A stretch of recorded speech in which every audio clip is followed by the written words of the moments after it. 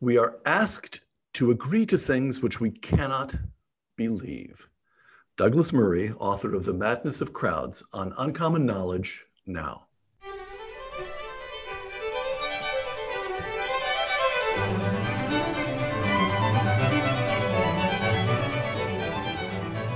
Welcome to Uncommon Knowledge. I'm Peter Robinson. Associate editor of the London Spectator, Douglas Murray is the author of a number of books, including The Strange Death of Europe, which appeared in 2017.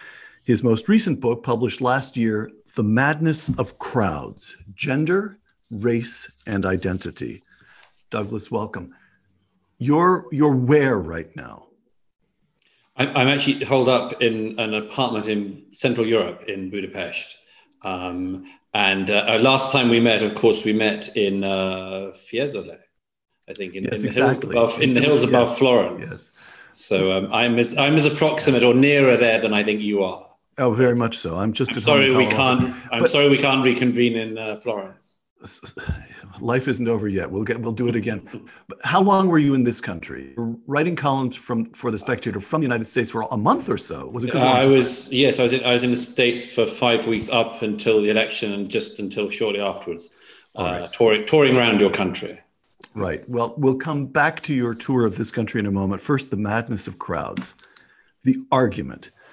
I'm quoting the book now, Douglas. The interpretation of the world through the lens of social justice, identity group politics, and intersectionalism is probably the most audacious and comprehensive effort since the end of the Cold War at creating a new ideology. Explain that. Yes, I'm sure all of your viewers and listeners have observed that in the last few decades, the last few years in particular, it's sped up. There's been a new attempt to basically institute a new form of ethic. I've been trying to work out for some years what that is exactly.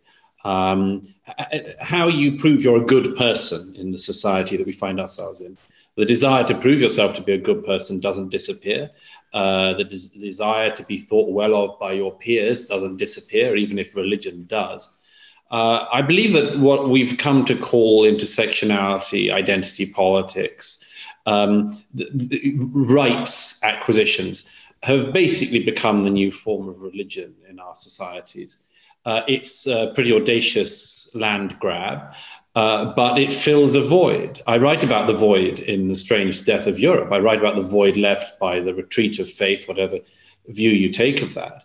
But the void is being filled, has been filled. I think it's been filled unsatisfactorily, I think reprehensibly in many ways. But it's something to do. And for a lot of young Americans, young people in the West in general, it is a particularly Western thing. You don't find this in China. You don't find it in Russia or much of it in Eastern Europe. But in the West, it has given people something to do, a purpose in life, a great crusade to be a part of. And it's given them meaning. You mention or examine 4 instances in particular of identity politics. You do this at book length. This is a video conversation, so we have the problem of compressing an ox to the size of a bouillon cube. Women's rights. Again, I'm quoting The Madness of Crowds. Women's rights had been steadily accumulating throughout the 20th century. They appeared to be arriving at some sort of settlement. Then, just as the train appeared to be reaching the desired destination, it went crashing off the tracks, close quote. Explain that. This is the case. You mentioned that we'll come to this, but you mentioned in each instance, the question of rights seemed to be getting someplace yes. Generally agreed upon, and then. Yes, that's right. Take feminism. Like all of the cases I write about, and there's a perfectly reasonable, indeed almost impossible to disagree with foundational basis, which is we would like to make sure that no woman is ever held back from attaining what she can achieve in her life and decides to do by dint of the fact that she happens to be a woman. Feminism starts from that standpoint of equality, equal rights for women, equal opportunities for women, the right to make their own choices. This exists through first, second wave feminism. Second wave feminism, there's a bit of a problem as man-hating or misandry starts to creep in. There are already people in second wave feminism saying things like We don't need men. And that goes on in the 70s, but it's kind of fringe. By third and now fourth wave feminism, this just exacerbates beyond any reasonability to the stage we're now at, where fourth wave feminism actually clearly is not seeking consensus. There's a new book out in France that's been making a fair amount of noise that says at the opening how much the female author, loves hating men and how much she loves making them feel terrible and has contempt for them. This isn't a movement at this stage seeking to find agreement or compromise or any kind of equitable arrangements between the sexes. It isn't seeking to make sure that women aren't held back from achievements. It's seeking to try to carry out an act of historic revenge, which the perpetrators believe will in some way make up for what they perceive correctly, as it turns out, to have been lesser opportunities in the past for women. It's a common thing in all of these rights claims at the moment. There seems to be, if this is equality, and this was a situation in the past at various points, say for women, the desire of these groups seems to be, let's go way past equality. Let's make men feel awful. Let's talk about them in horrible terms. And then maybe at some point it'll come back like this. And I think these people are woefully misguided if they've given it even that much thought.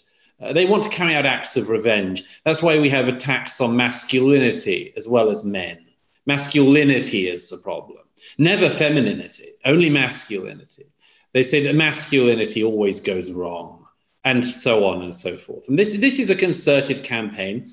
It doesn't seek for equality. It seeks revenge. Civil rights, the madness of crowds again. The civil rights movement in America, again, the pattern. The civil rights movement in America looked like it was moving towards some sort of hoped for resolution. But yet again, near the point of victory, everything went sour. Yes. Would we ever have expected, I think, even if we'd spoken a few years ago, that in our lifetimes, every bookshop in America would be filled with this moral effluence from people pretending that they're anti-racist, simply spewing racism out into the American public system, spewing out hatred of people because of their skin color, generalizing exactly the sin that people were meant to be guilty of some years ago, but generalizing with abandon about everyone who's white, saying that white history is only one thing, that white people are only one thing, that white people can't be differentiated or any moral differences made, but are all guilty and equally reprehensible and need to be beaten up upon. This is, once again, I'm thinking of Ibram Kendi, I'm thinking of Ta-Nehisi Coates, I'm thinking of Robin DiAngelo, I'm thinking of the growing list of race hucksters of all different races who've decided to make themselves rich and famous by attacking a racial group by dint of their racial origin.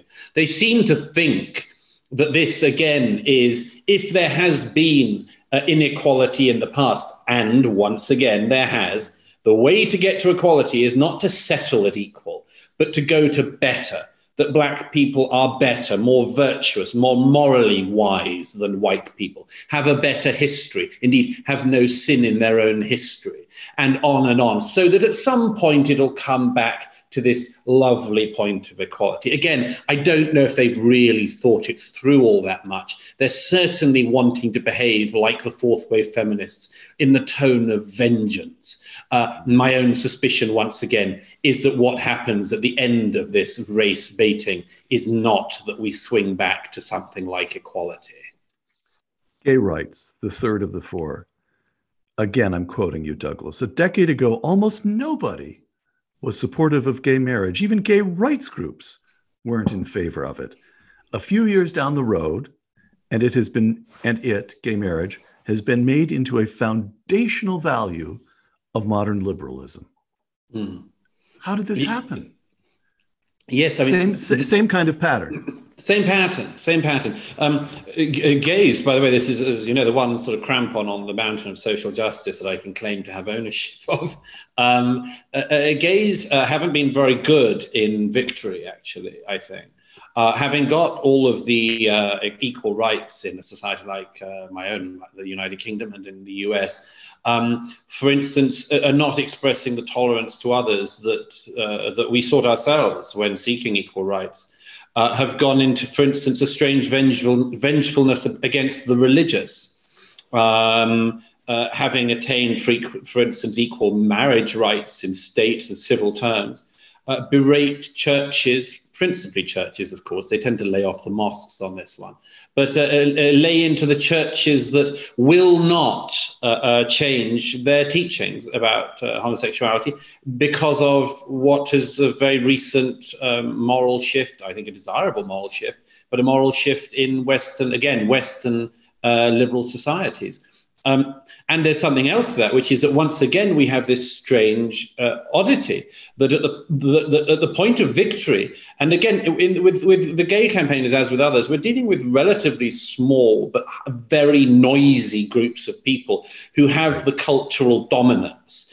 I mean, I'm thinking of pathetic legacy gay publications, the pathetic figures who hold themselves out as gay leaders, basically people who've not got any better job to do and wouldn't be employable in any other sector, who hold themselves out at this point as carrying out a sort of act of revenge. They do it on the churches, they do it on religious freedom, but they also do it in another way, which is, and I give examples of this, and I'm in agreement with Bret Easton Ellis, somebody I might not ordinarily be in much agreement with.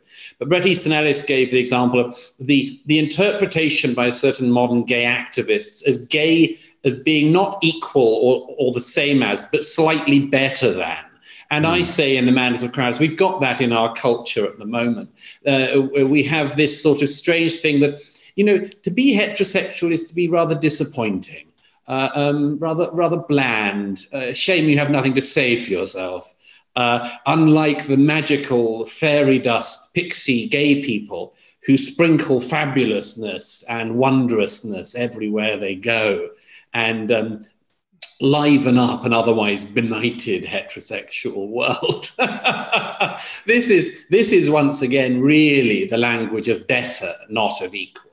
The last of the four groups that you examine, the trans movement, again, the madness of crowds. Then finally we all stumbled, baffled, into the most uncharted territory of all. This was the claim that there lived among us a considerable number of people who were in the wrong bodies. Close quote. Yes. This is one, all right, the three we've discussed, gay rights, women's rights, civil rights, in one form or another, these have been around for decades. The notion of trans, you tell me how to, give me a brief history lesson. Jan Morris, the transsexual writer, great writer, as far as in my judgment, just died the other day at the age of 94. Yes. And Jan Morris, nay, so to speak, James Morris, was what the transition in the 70s, was that right? 70s, in other words, a 70s. good long time ago. At the same time, this notion of trans rights seems to have emerged the day before yesterday. Yes, well, as I say in The Madness of Crowds, I'm very, on all of these issues, I'm interested in getting to the truth. I'm interested in getting to what's really going on. And right. I read and I research and I interview people as widely as I can to try to work out what's going on. The trans one I do last because it's the newest in a way and the most interesting and the one we know least about. And the one, as I say, as a result, we should be most humble about. People should be very humble about things. If knowledge of trans was 100%, what we know about it currently is a decimal point percentage. We don't know very much about trans, and we should be humble about that. Certainly before, for instance, making medical experiments on kids of the kind that are going on in the US, and which I write about at some length in The Madness of Crowds. I say that for my readings, for my interviews with people and much more, there are several things you can say. One is most societies in history have some kind of complex between the sexes like issue that goes on, We have it in Greek legend. We have it in all sorts of societies around the world, from Samoa to India to all sorts of places have it. And have different understandings of what it is. In some societies, that's sort of the gay bit. There's sort of also cross-dressing things. Everyone knows of the sexual fetishes around things like transvesticism. And this has all been something which has existed in societies. It's not been very much looked at for all sorts of reasons. But it's relatively recently, and I write about Jan Morris, who I hugely admired, and whose book Conundrum is one of the books that persuaded me that her book about her transition from male to female is one of the books that persuaded me that one should take morally seriously a claim that is being made, which is that some people really do feel that they are born in the wrong body. But as I say in The Madness of Crowds, I try to do in that chapter, if you slice along what is happening in this, it is a long way from that to, for instance, and as a result, there is no such thing as sex, as in there's no such thing as chromosomes. Chromosomes were a performative thing, or now non-binaryism, which is that one day you're feeling kind of a bit masculine, the next you're a bit feminine, or today you were feeling kind of her an hour ago, and for lunch you're him. These are all wildly new claims, and because society has been nervous, very nervous about exploring any of this. We've just washed it through. And I've interviewed people who, for instance, are gay and were persuaded instead when they were young that they must be trans and started taking life-changing drugs. And now their entire life is altered, aren't able to have children, all sorts of things. And I'm horrified by the fact that in the name of simply trying to all get along, this very, very interesting issue has been just washed through, brush it through, get it through. And what's more now, you're a transphobe in the same way that, you're a homophobe, a racist, a misogynist, and elsewhere. These are the excommunicating terms of the new religion. Douglas, a couple of final points in your argument. And again, it's a big, expansive book with examples and interviews and essays within essays, so to speak. I want everyone to understand that we're talking about a large and careful argument here that we're reducing, but there's no choice. One of the striking aspects across all four of these groups is the speed with which it all arose.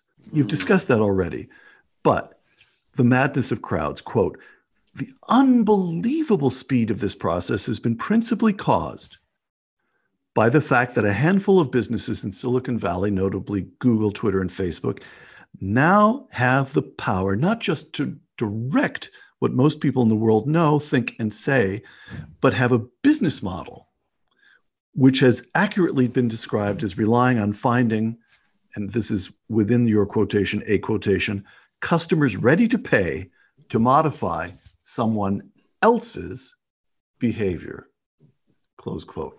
Explain all of that. That's right. Well, this is a great phenomenon of our time where people log on to their social media accounts in the morning to find that day's hate speech or hate figure and try to destroy them, usually for saying something that everybody said until the day before yesterday. So many examples of it now.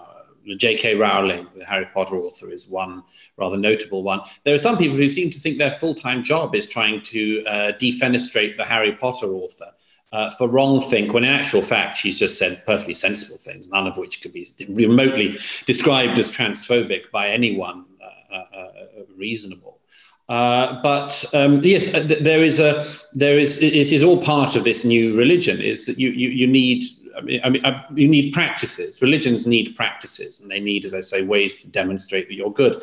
I remember some years ago saying to some atheist friends, as a prominent atheist, it's a problem, isn't it? This thing that atheists, don't get together and sort of think and stop. Like once a week, they don't just get to turn off their Blackberries and read Marcus Aurelius or something. And this is a big disadvantage. And these atheist friends said, well, yeah, it is a disadvantage. The social justice activists have got around this problem by congregating 24/7 online to worship the latest claim, the latest unproven and unprovable claim, to make unprovable and unproven assertions, and to try to find heretics. And that's how they show that they're good people. And all of these things have intermingled. This is one of the interesting things. They've all intermingled so that remaining legacy gay publications campaign for BLM. By the way, that favor isn't always returned, but we might drop that for another time. The feminists and the social justice activists, it's all wrapped up. But one of the points that I try to bring out in the Madness of Crowds is one of the reasons why people shouldn't fall into this. It's not just that it's a horrible, retributive, and unforgiving religion which doesn't actually have any redemption for the individual or the society. It is that even by its own standards, and I read all the foundational texts of this movement, and I thought I was going to find some interesting and indeed challenging intellectual thought in them. I didn't. I found only assertions made by the founders of the so-called social justice. I want to take that point. You being you have read things that I confess I have no intention of reading, and you proved it a few moments ago by talking about, you actually know the distinctions between first wave, second wave, third wave, and fourth wave feminism. You've gone into it. You've read these so-called foundational texts, and there's nothing there. Well, there is a slight thing there. What is there is this. It is an attempt to. I'm going to sort of steel man it. It's an attempt to. This is the intersectional bit. It is an attempt to say the world has unfairnesses in it. It has inequalities in it. There are some people who are more advantaged in their lives than others. All that is true. Any religion could tell you that. Indeed, any non-religious person, any just observer of the world could tell you that. The intersectionalists, however, say all of these inequalities and inequities are interlinked. So they're like a great system of interlinking. They get some of this from Marxism, by the way, and they get some of it from Foucault. But they, again, which I had to read, but what they say is the whole thing is interlinked. And to address one of these things, you must address them all. So you can't just, for instance, advocate for women's rights. You must advocate for the rights of black women, because black women have an extra layer of oppression which they have to come out of. And you see, that's how we end up with the magical unicorn figure of our day, which is the black trans woman. Because the black trans woman, the great unicorn of the era, which everyone is in search of, is the most oppressed bit in this. And if we could only make sure that the black trans woman, no, it does not exist in very large numbers, I should stress, but that the black trans woman must always be as free as possible, means that if you unlocked that, you would unlock all of the others, and all the women would be free, and all the black people would be free, and all of the trans black people would be free, and therefore everyone else would be free by extension. That's something like the claim that they make. That they're not. I'm not being aggrandizing here, but I think I've just explained it in a simpler and much clearer manner than they actually do, because what they tend to do is get knotted up in their own argument. But that's basically the claim that they're making. Now, I say that's not going to work for lots of reasons. Can I quote? Yeah. I'll quote you to yourself. Please. Identity politics is a system making demands that are impossible toward ends that are unachievable, close quote. Yes. So you make the strong claim, not only that this is a mess in practice, but that it cannot work in principle. Yes. Correct? Yes, that's right. That's one of the reasons why I'm so confident that anyone who wants to pull this thing apart is going to win this one. It's not going to work. Let me give the obvious example, is that this on its own terms, it doesn't work. Because for instance, gay rights and trans rights are clearly in contention, if not in total opposition. For instance, the trans lobby says a young girl who's got tomboyish tendencies and likes to play with the boys more than the girls and likes to be a bit boyish and might like to have her hair short, is not a tomboy. That has been a thing throughout history, but is actually a boy in a girl's body and must be helped to and assisted to change body. In a way which, by the way, they always talk about frivolously, and I can tell you from, again, having to look at this, is no straightforward process. So that's just one example. But the gay answer to that would be... the gay answer to that would be that's like... well, first of all, it's very likely that tomboyish girl is going to grow up to be a perfectly happy heterosexual woman. Right. It's also possible that tomboyish girl may grow up to be a perfectly happy lesbian. It's quite unlikely, actually, given the number of tomboyish girls around, that all tomboys, or even a large proportion of tomboys, are actually men who need to be transitioned from female bodies into male bodies. You can play the same exercise with vaguely effeminate or slightly girlish boys. So a lot of gay people have been worrying about this increasingly. All the smart gays have been worrying about this for some time. They've been noticing, actually, it doesn't quite work clearly. We're being told something that's not true. And then we're being told something that could easily have affected our younger selves. Let's take the other example where there's a messy intersection.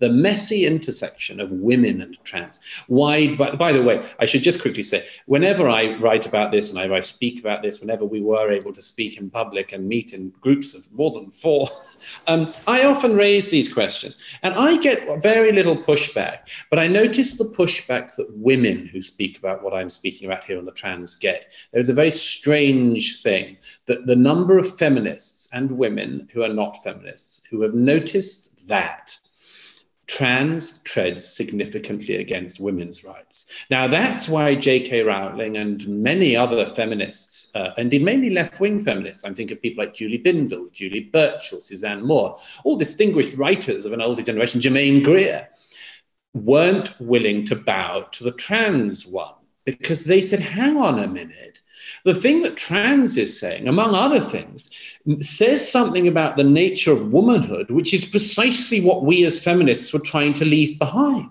We were trying to leave behind the idea that women have to behave a certain way and look a certain way and act a certain way. So how come now this group is coming along saying, I'm used to be a man, but now I'm a woman and I have to be the following way? But let's take it to the other extent of that, of course, which is the one of, you've got to say I'm a woman, even if I was born a man, even if I've got all the attributes of a man still, including the physical attributes between my legs. Even if that is the case, and I say I'm a woman, you've got to say I'm a woman. Well, a lot of women are saying, no, to hell with that. I can't agree with that. I'm not going along with that. And there are all of the examples of women's safe spaces, of female prisons, of female changing rooms, and much more, which our era has been driving itself mad over. Douglas, could I ask you just to comment on one, again, the argument you're making now arises from literature and interviews and so forth that somebody like me just hasn't read and can get confused by very quickly. But here's something that makes it into the mainstream news.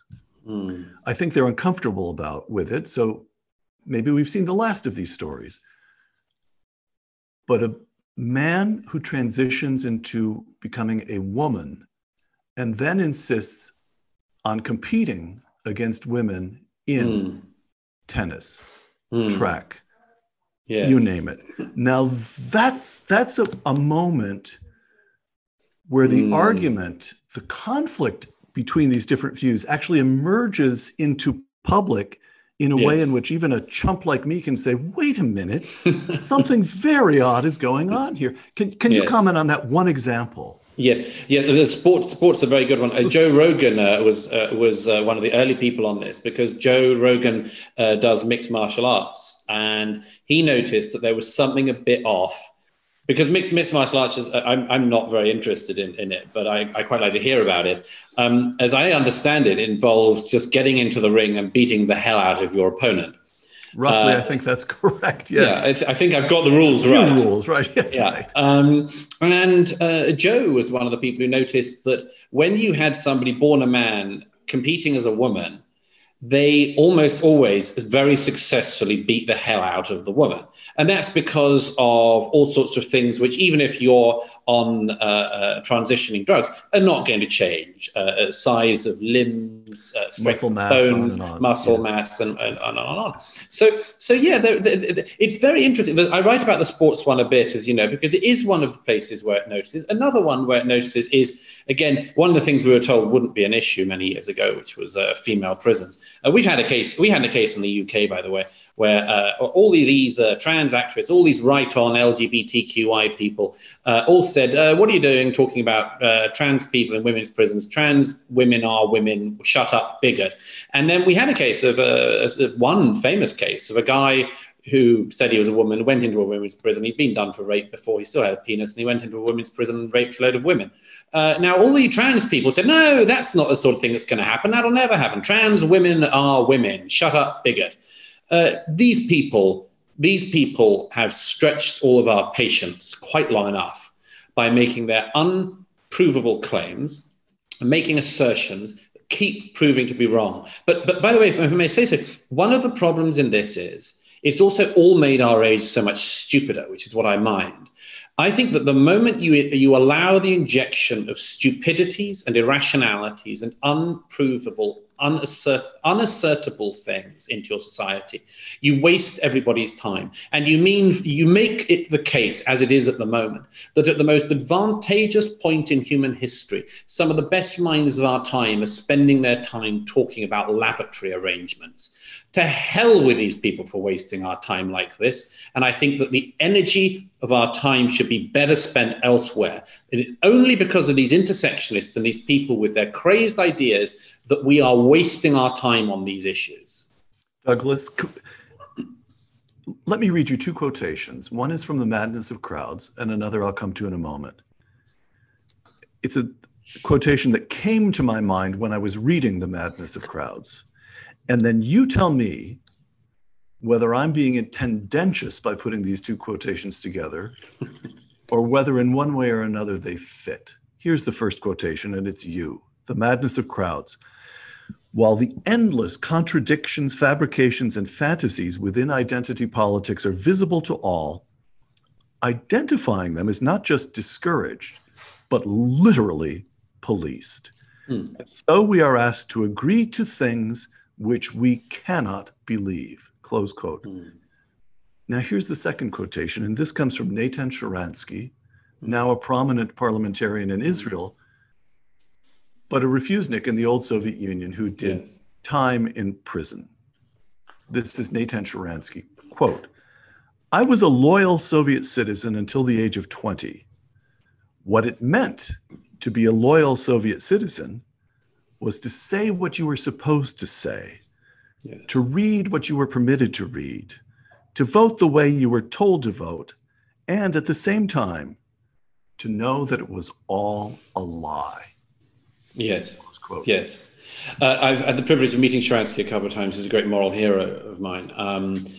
Yes, there is something in this. I have, like all of us, spent a certain amount of time in recent years thinking about totalitarianism and of particularly the evils of communist totalitarianism and the way in which lies were expected of the citizenry and why that was. And I think it was Solzhenitsyn who I first became aware of this through, but other writers have written about it. Anthony Daniels, the British writer who writes under the name Theodore Dalrymple, as you know, also identified this in his book On the Wilder Shores of Marx in 1989.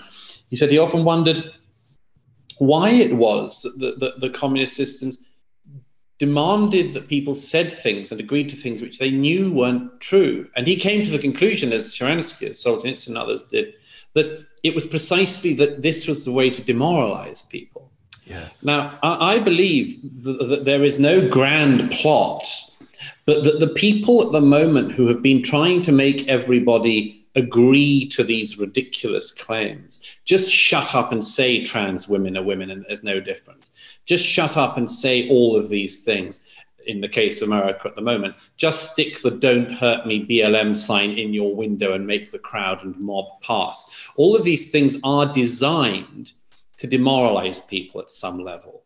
That you're meant to just go along with it because it will make you a more cringing and therefore more pliable human being for whatever is to come next. And that's why I think now, as at every other point in history, it's the duty of anyone who thinks for themselves and can speak up to say, no, I'm not agreeing to whatever you make me say today. I'm my own person. I will not imbibe lies and I will not spew them out either. And that's why I encourage as many people as possible to do that. But we undoubtedly, in the modern West, live in countries now where we are asked to imbibe and spew lies if we work for governmental organizations, for non-governmental organizations, increasingly for what used to be serious corporate entities, and almost every sector of public-private life. And I think this is sinister. I think it should be stopped now. And I'd like to see other people increasingly start to do so.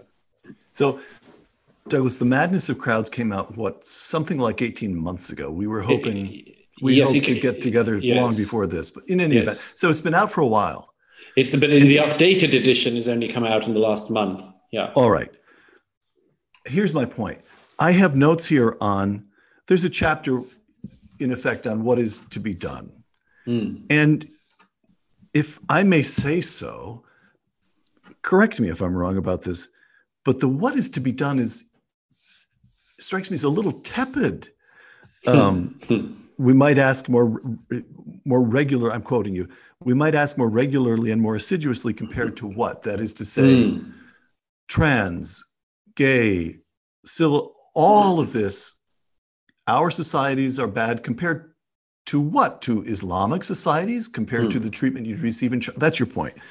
And another point you say, can the spirit of generosity be extended anymore?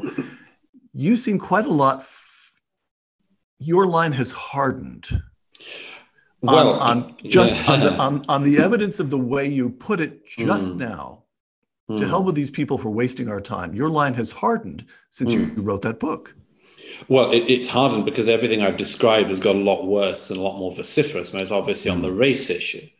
Everything I've feared and wrote about, it seems to have got worse. And the roadmap I chart appears to have got even more precarious than it was when I was charting it.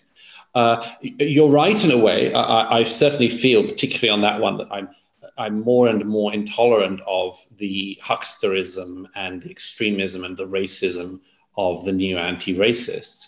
But I'd just add to, and as I say, that all of the trends of forcing this through at corporate levels and much more has got just infinitely worse since I mean, when I was writing The Madness of Crowds and researching it, that was the one that shocked me most. I thought I know NGOs will do this. I know the governmental organizations, but Fortune 500 companies all doing this crap. I mean, wow. And I have obviously explanations for why that is, but that was the one that shocked me. It's got infinitely worse in the year since the first edition came out. But here's the other thing. The reason why those suggestions I make at the end are what you describe as slightly tepid. By comparison, I feel dreadful for it. No, I mean, it's a wonderful book in 100 ways, but all right. We'll take it up after. No, but is this?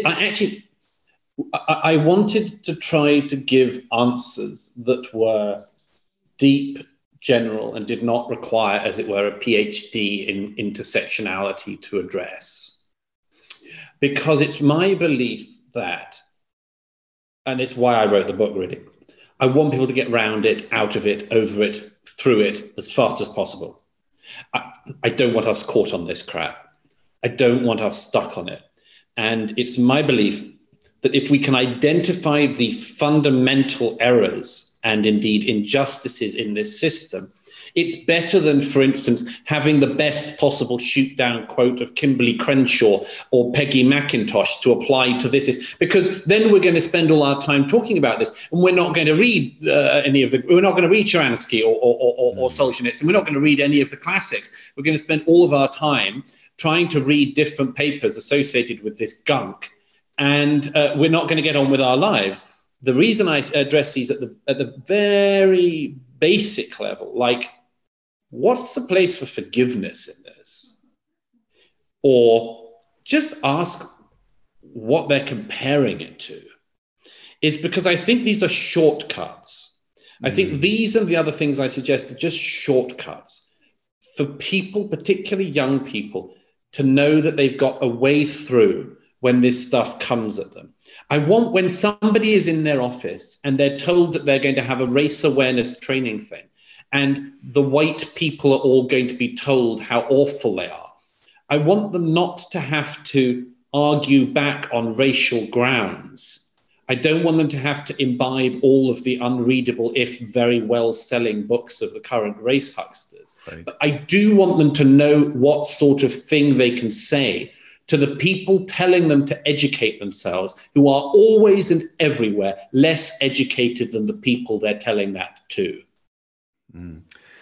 All right. This brings us to your 5 weeks in this country. Can I? All right.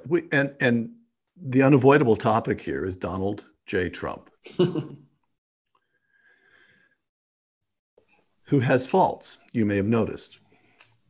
To what extent, and yet here he ended up getting something like 9 million more votes this time around than he got 4 years ago. To what extent is the phenomenon of Donald Trump and the notion that for all his faults of comportment, and I won't list them,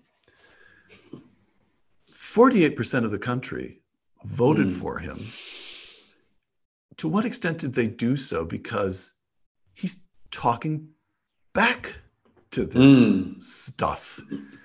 People look at him, they understand there's something in the discourse now that's poisonous, and after them.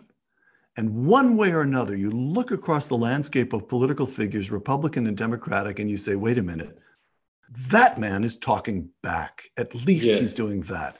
Does that strike you as, in other words, has your argument in one way or another worked its way right into the center of American politics? I think so, because I agree. This is obviously one of the things underlying this. The classic example to give is you're an unemployed steelworker somewhere in the center of America, and then on top of everything else, you've got to be told every day in the media that you've got white privilege. Right. Really? You have a child with a woman, you separate, she gets most access to the child, and you get to see your child every other weekend, say, for half an hour. And you're told you've got male privilege. Like, there's a lot of unpleasantness that's been allowed to run on unaddressed in recent years, and a lot of unforgivingness that has been allowed to run against people because of characteristics over which they have no say. And we would have called this out a long time ago if the victims had been gay, if the victims had been women, if the victims had been black or only black. And instead, we have this note of vengeance that I think a lot of people have picked up on. And I think it's definitely one of the things that propelled Donald Trump. He would, of course, some people say, and this is a perfectly good argument, historians will, of course, argue over this, that in some ways Donald Trump made all of this worse, because once his opponents realized that he was opposed to that, they doubled down and made even more crazy claims simply in order to enrage Trump and his supporters. There might be something in that. But, you know, in America, it's not like the race issue has got better in the last 10 years. The polls I cite in the Mansour crowds show the number of Americans who think that race relations are worse now. And that it's always got to be remembered, was happening in the Obama years as well. You know, Black Lives Matter began when President Obama was in office. They were getting away with making their claims about America when Obama was in office. They've been able to double down them and make much crazier claims since Trump's been in office.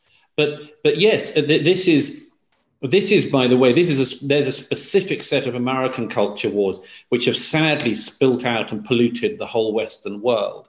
It's a shame to me because I admire America for all sorts of reasons and have always loved it. But on this, you've exported some of your worst viruses and made them go global. And in particular, I'm thinking of the American race problem, and the interpretation of the American race problem. Which obviously, is now an interpretation which has been exported elsewhere, often to countries that simply don't have it. The famous example I always give is of the of Britain, which has had some of our own race problems, but we haven't had the dialogue and dialectic that's been going on in America until America imported it recently. I wrote a piece in the New York Post last month saying, "Thanks for that, America. That's one export we could have done without." A longish quotation here. So you were in this country for 5 weeks. You reported from Portland. You went downtown and spent time with the demonstrators, and you watched the way the police responded to the demonstrators and said that you thought the police demonstrated remarkable patience. Then you're in the District of Columbia, downtown Washington, on the eve of the election, and you note that it's boarded up and nearly empty. This is a longish quotation, but, well, let me just read it and ask you. You begin by mentioning a nature documentary that you watched at some point in which an elephant was to you mysteriously, it permitted itself to be brought down by a pack of smaller creatures, everything smaller than an elephant, by a pack of predators. And you couldn't work out, as it was happening on the film, why the elephant didn't just shake them off or kick the first one or trample on the first one and move on. America is not being brought low by one beast, but by a whole pack of them. These predators include, but are not limited to, ignorance, educational failure, radical indoctrination, pandemic, poverty, narcissism, boredom, the disappearance of the adults, a belief that law enforcement is the enemy, and much more. Why America didn't throw off the first attacker and keep on moving is a question I cannot shake. Yes, I wrote that in The Spectator after, I think, leaving Portland and then Seattle. These are immiserated cities in your country. These are very sad, sad places to visit. America should be ashamed of them. Americans should be ashamed of them. To have businesses attacked nightly, as is going on still in these places. To have, I spoke with one owner of a restaurant who just opened a restaurant, but because there were photos of first responders on the walls, people had fired live rounds of ammunition through the windows of his new business. He happened to be black, by the way, this very noble, very brave, very good American businessman. He happened to be black, but they didn't detain themselves on that. I thought in Portland, I thought in Seattle, I thought in California. I just thought these are cities where the stupid have taken over and where the ignorant have taken over and the adults have evacuated the terrain.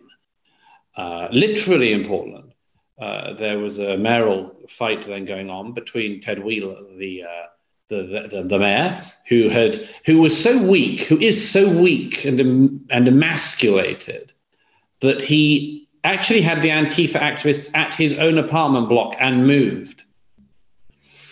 And he had only one person competing against him at the election, which he, I say fortunately won. And that was a female far left-wing activist who actually supports Antifa. So that was the choice for the residents of that city.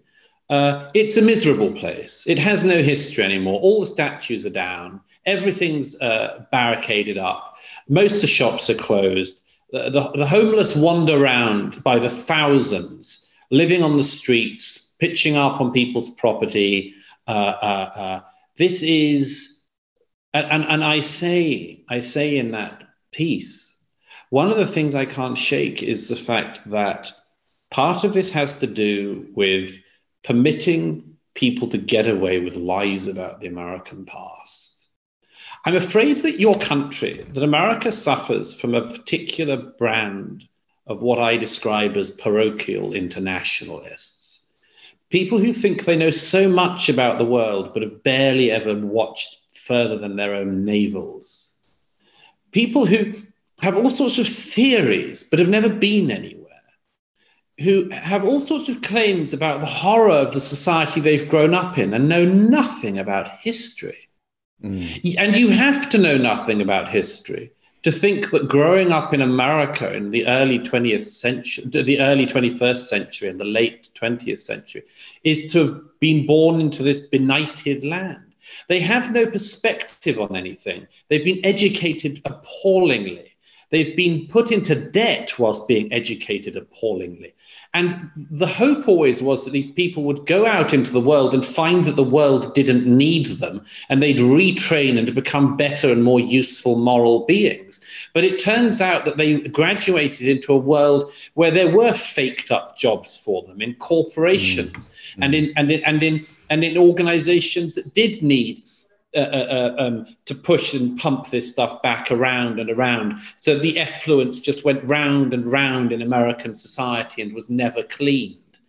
And yes, it's an American problem which any friend of America and any American citizen ought to apply themselves to.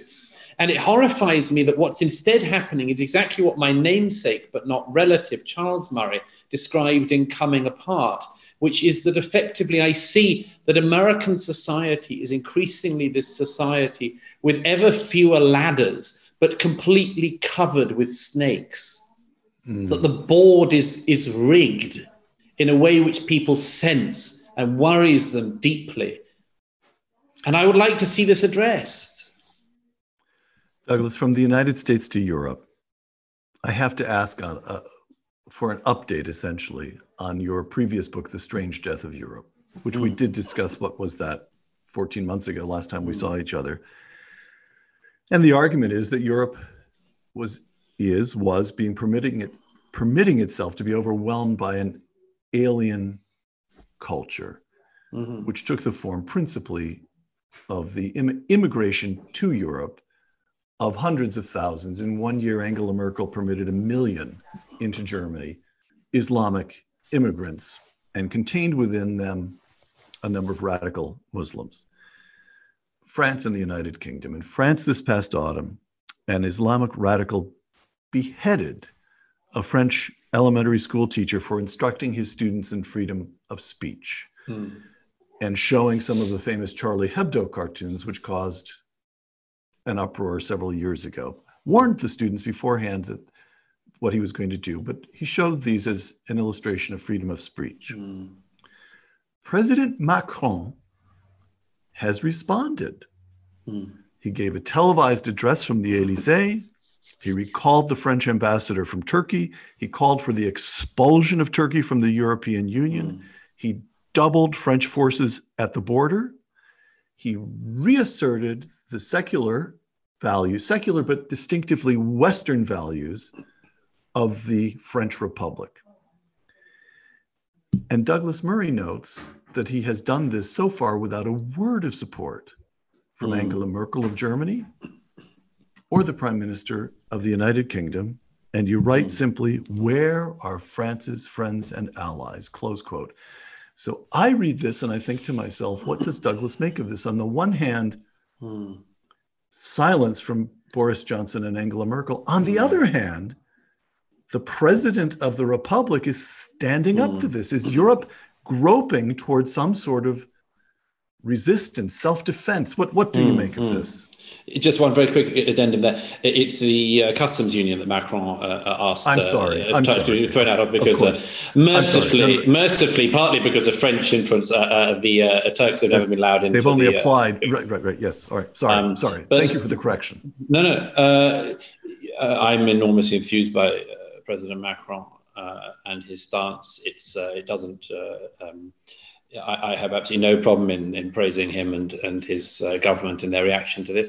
I think, by the way, sorry to continue on this American note, but I do think that what has happened that has been misunderstood about France is not just from the Islamic world, but from the American left. Let me just explain very quickly. It's true that President Erdogan, an old-time enemy of mine, has been trying once again, in a very common hucksterish way that he has, to try to be the caliph of the world's Muslims by lying about France. He's not a stupid man. I wish he was just a stupid man, but he's an opportunist, and he's very wily opportunist.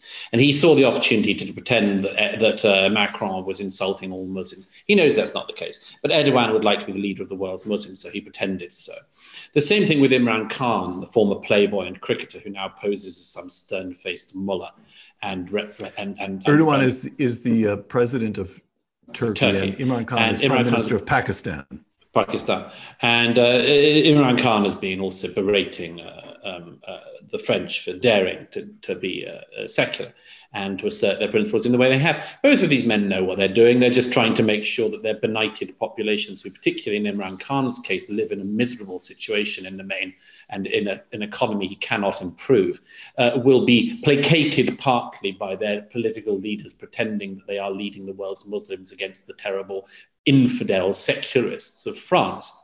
So that's going on from parts of the Muslim world. The American left, I'm particularly thinking of the New York Times, but there's a London equivalent of the Financial Times, so lied about the French Republic that Mr. Macron had to pick up the phone to the New York Times and correct their lies, and write to the Financial Times and correct their lies. Over the weekend, just before we're speaking, a journalist from the Washington Post, a journalist from the Wall Street Journal, and a journalist from the Guardian spread completely defamatory claims about what the French state is doing all over social media. They claimed, for instance, that Macron has a new bill to try to do identity cards to identify Muslim children and segregate them off in some way. It's a total lie, pumped around by the Wall Street journalist, by the Washington Post journalist, by Al Jazeera, of course, because if you take the shilling of the free state of Qatar, then of course you have the right to lecture the French people on their rights. These lies have been pumped around about the Republic, but there is something very interesting going on here. You see, one of the fears some of us have had on the right in recent years it might be boiled down to this. What if the Enlightenment didn't go as deep or as wide as we had hoped? What if the Enlightenment didn't go as deep or as wide as we'd hoped? Now, I'd say that America in particular in recent years has been a demonstration that that fear may be vindicated. Mm-hmm. But in France, the principles of the Enlightenment, and particularly of secularism, are very, very deeply dug. The left and the right are in agreement on them and will defend them. It's the American left that doesn't understand this. It's the elements of the British left that do not understand this. It's these people who think that an assertion of secularism that treats people exactly the same, whatever their religious background, is in some ways, to use one of the crock terms of the era, Islamophobic. So it's not the French that are at fault. I think that France is making an extraordinarily important defense of its values. And in doing so, it's actually defending one of the most important values of the whole of the West. Douglas, I don't want to go off on a tangent, but this just occurs to me, and I don't know when we'll get a chance to speak again. So let me ask it. The French values of the Enlightenment dug in and supported, and you just made a riveting point, by the right and the left in France. I am not an expert on France, not by any means. I'm the most casual observer of France you can imagine, sitting here in California. But it's my impression that if you look across the sweep of Europe, perhaps with the exception of Poland, in France, the Roman Catholic Church is still alive in some basic way, still a force in the culture of France, still attractive, remarkably enough, to young people, has in the Archbishop of Paris, Michel Aupetit, a remarkably articulate spokesman. He was a medical doctor before becoming a priest. Is France demonstrating that the Enlightenment and I'll just put it this way, that the Enlightenment and the Church, of course, I'm talking specifically in this case about the Roman Catholic Church, but there is there's openness within the Enlightenment, properly understood, to a renewal of faith, which may be one way out of the problem, out of the struggle here. Is France demonstrating such a thing? I think it is. It's always been a contention, of course, and one of the sort of Burkean critiques of the Enlightenment project in France was not just the awfulness and horrors of its origins, which are impossible to ignore, but that it didn't leave a space for faith in the way that we now, I think, can see that it has. And that actually, in actual fact, the church in France, you could say, as you just partly outlined, benefits precisely from not having that established position that, for instance, the Church of England does. In other words, we see as ever that in the history of Christianity that the more that it can be slightly on the outside, the more it is capable of prospering. One of the great paradoxes of Christian history. But I think there's something else as well here, which is that what has happened in France has been that there has been a unity caused by the opposition. And the opposition here, once again, to stress the point that Macron has made, we're not talking about all Muslims, but we are talking about the Islamists. The Islamists have been very, very assiduous in their choice of targets in recent years.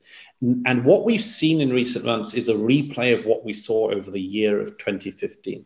The year of 2015, you remember, begins with the massacre of the staff at Charlie Hebdo magazine, and it finishes with the massacre, the decapitation of a priest whilst he is saying mass at an altar of his church in Rouen.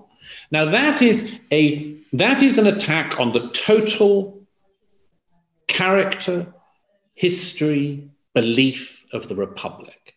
Everything. What we saw in November this year, was a very short replay of that. Starts with this 18-year-old Chechen going with a meat cleaver to decapitate a school teacher for teaching secular values to his students. And only a few weeks later, a man who had just recently arrived in September from Tunisia via the island of Lampedusa in Italy, which I reported from at the height of the crisis and said at the time, this is your soft underbelly. You've got to get this in order. They never did. They never bothered to properly sort it out, and they still haven't. But in late October, it's a young man who has just arrived through Lampedusa from Tunisia, who goes to the church in Nice, the Church of Notre Dame in Nice, and decapitates and murders 3 worshippers as they're leaving church. So this is the same pattern. Everything from the secular value to the right to worship religiously and freely if you're a Christian in France. Now, I put it to you like this. If this had happened in America, you would have your idiots. Of course you would.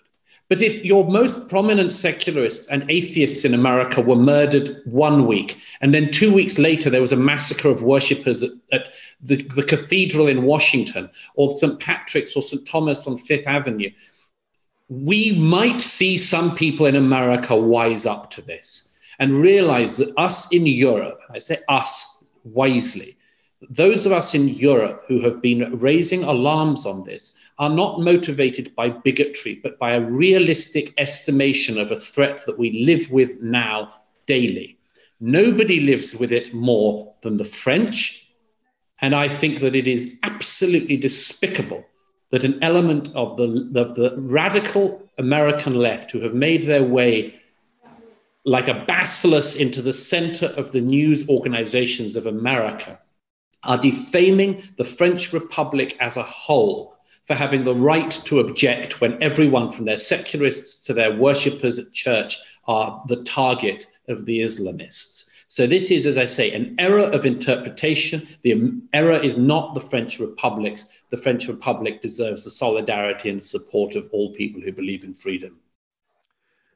The United Kingdom. Since we last spoke, when we last spoke, the United Kingdom was dominated, as it was for month after month after month, by the simple question, how do we get out of this mess?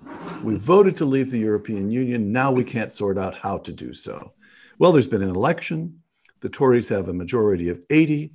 They've passed the necessary legislation to leave the European Union. That will happen at the end of this year. under terms that remain to be finalized, but it's going to happen. So that's done. One impulse, and plenty of people said it was a racist impulse, but one impulse behind the decision to leave Europe surely was to recapture control of Britain's own borders. Yes. To decide for itself who may enter the country and under what terms. Yes. Does this represent to you? And then, as I say, since you and I spoke, there's been an election. The Tories who backed Brexit won a large majority in Commons. Mm-hmm. Good news, correct? Yes, absolutely. Unambiguously? I have a lot of criticisms of the Johnson administration, which has proven itself to be wet, instinctively leftist in all sorts of ways, and that sort of, just the Conservative Party always lets you down. The Conservative Party always lets its voters down. Anyhow, without getting into that, By the way, I observed the United Kingdom just slightly more closely than I observed France. So I have another thought here that may strike you as just ridiculous. But is it possible that Boris Johnson had one job, really one job, and that was to see through Brexit? Yes. Now that it's done, he has already become yesterday's man. He's a risk of that, absolutely. He's got a very short time actually to turn this around. He's not. If we leave the EU with or without a deal, I think that's Boris Johnson's job done. He has proven so far to be a very disappointing premier. The excuses for that are mainly centre around the fact he got the coronavirus very badly, and that it shook him, and that he's taken some time to shake it off. There's considerable public sympathy for that, but I think it runs out at a certain point, if not already.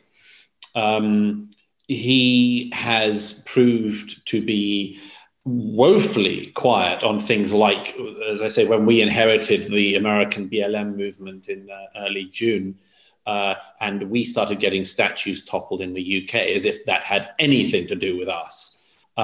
Johnson wasn't able to speak out for weeks. He saw his own. I mean, Boris Johnson's never retreated from comparisons between himself and Winston Churchill, and has indeed, by writing about Churchill at book length, has maybe be said encouraging of them. When his own personal hero statue was attacked repeatedly, Johnson remained silent. So it boarded up. There are lots of things like this which are just a really good Conservative Prime Minister would never have done. Margaret Thatcher would never have tolerated that for a moment. Wouldn't have said, let's keep our head down, particularly not after winning an 80-seat majority. But all sorts of reasons, Boris Johnson is so far a very, very serious disappointment. And I think the Conservative Party will be right to get rid of him if he continues along this trajectory. But the 80-seat majority thing mattered in December because we were stuck in a constitutional crisis in the UK. Yes. We were stuck in a position of parliament against the people, of a dead, defunct parliament filled with people who were not willing to see through the result of the 2016 referendum. It was a very ugly period in my country's history, a very ugly period to be in the UK. It was a relief. I think even for some people who had voted Remain, simply a relief last December that at least now we knew where we were going to go and that we were indeed going out. And of course, just one other thought on that is, as you know, in the United States, the most important thing really is not that who wins an election or who loses, but that the election happens and the government acts based upon it. If that fundamental pact breaks down, if the 2016 referendum had just happened, and as looked likely, our parliamentarians had refused to do what the public had said, we had a fundamental breakdown in the democratic pact. And once that happens, anything can happen. So I was relieved that we had got to the stage where we were just knew where we were going. And that's not nothing. Douglas, last question. And again, if I may, I'm going to pair two quotations. And again, the first is you, Douglas Murray in The Madness of Crowds. The agenda of identity politics is now going to be attempted to be rolled out across the Western world with unbelievable force, energy, and determination, and all in a spirit of exacting considerable vengeance. Close quote. Mm-hmm. Here's the second quotation. And this is President Trump speaking in Warsaw in 2017. The defense of the West ultimately rests on the will of its people. The fundamental question of our time is whether the West has the will to survive. Do we have enough respect for our citizens to protect our borders? Do we have the desire and the courage to preserve our civilization in the face of those who will avert and destroy it? Close quote. You're charming and erudite and a little dark. Can you cheer us up in answering this last question? Can you give us grounds for optimism? Does the West, in the face of the threat from Islamicism and the madness we're suffering within, does the West have the will to survive? Here's one way that I can answer that, which is that first of all, I think we should be very wary of looking for the perfect leader to lead us out of problems that we are in. I was very struck the other week in Oregon. I interviewed a policeman who happened to be black, who had spent many decades in the police, and was telling me just the roughness of what police in America have been put through in recent months. It's a very sobering story. He said something very interesting to me at one point. He said, they always talk about the duties of the police, but nobody ever talks about what the duties of the citizenry is. What if the citizens, I'm now extrapolating myself, what if the citizens oughtn't to turn out night after night and throw things at public buildings? What if the citizenry oughtn't to treat all law enforcement as some appalling group of reprehensible racists who need to be cleansed from the public square? What is the duty of the citizenry? Now, I say this because I've noticed in my life that people always wait for the perfect leader to come along or the perfect figure. They always hope that a combination of Churchill and Roosevelt is going to emerge at the next electoral cycle. And you can hear it in the disappointment, which I shared a little bit of, that it had to be Donald Trump giving that speech in Warsaw. I can't deny that although some of it was very much in line with things I've written, I can't deny that when I heard Donald Trump saying, "We write symphonies," I thought, yeah.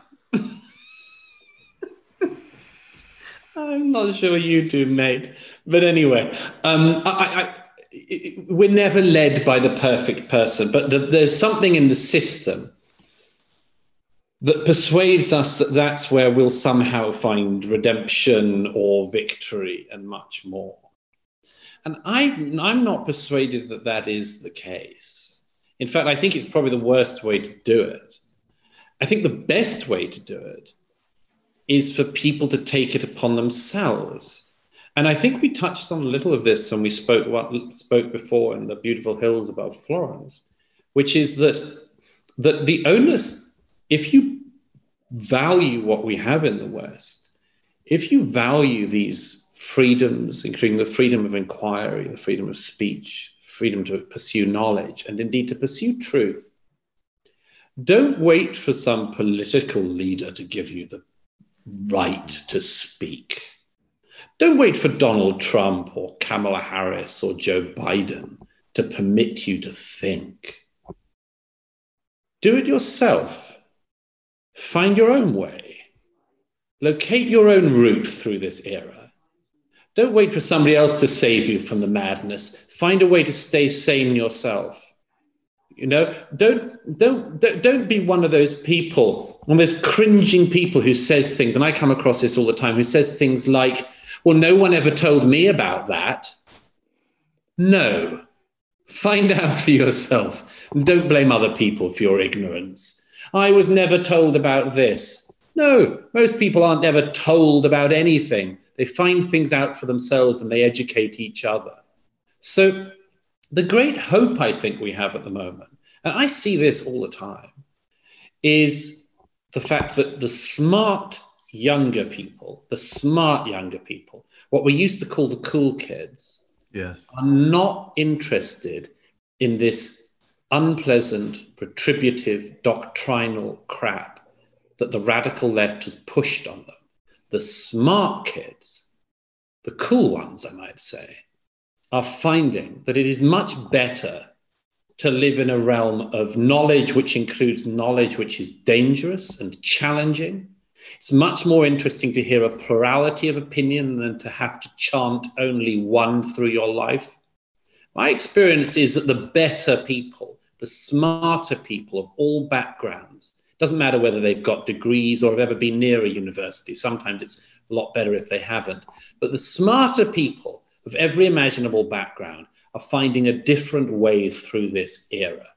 They're the people who are going to save this. It's not reliant on any politician. It probably never was. It was reliant on individuals. It's the case now, just as it always has been in history. And today, the individuals in our society have a better chance than any of our ancestors did to do this with minimal violence, with minimal risk to ourselves, and with maximal potential. Douglas Murray, author of The Strange Death of Europe, and now more recently, The Madness of Crowds. Thank you, Douglas. It's a great pleasure. For Uncommon Knowledge, the Hoover Institution, and Fox Nation, I'm Peter Robinson.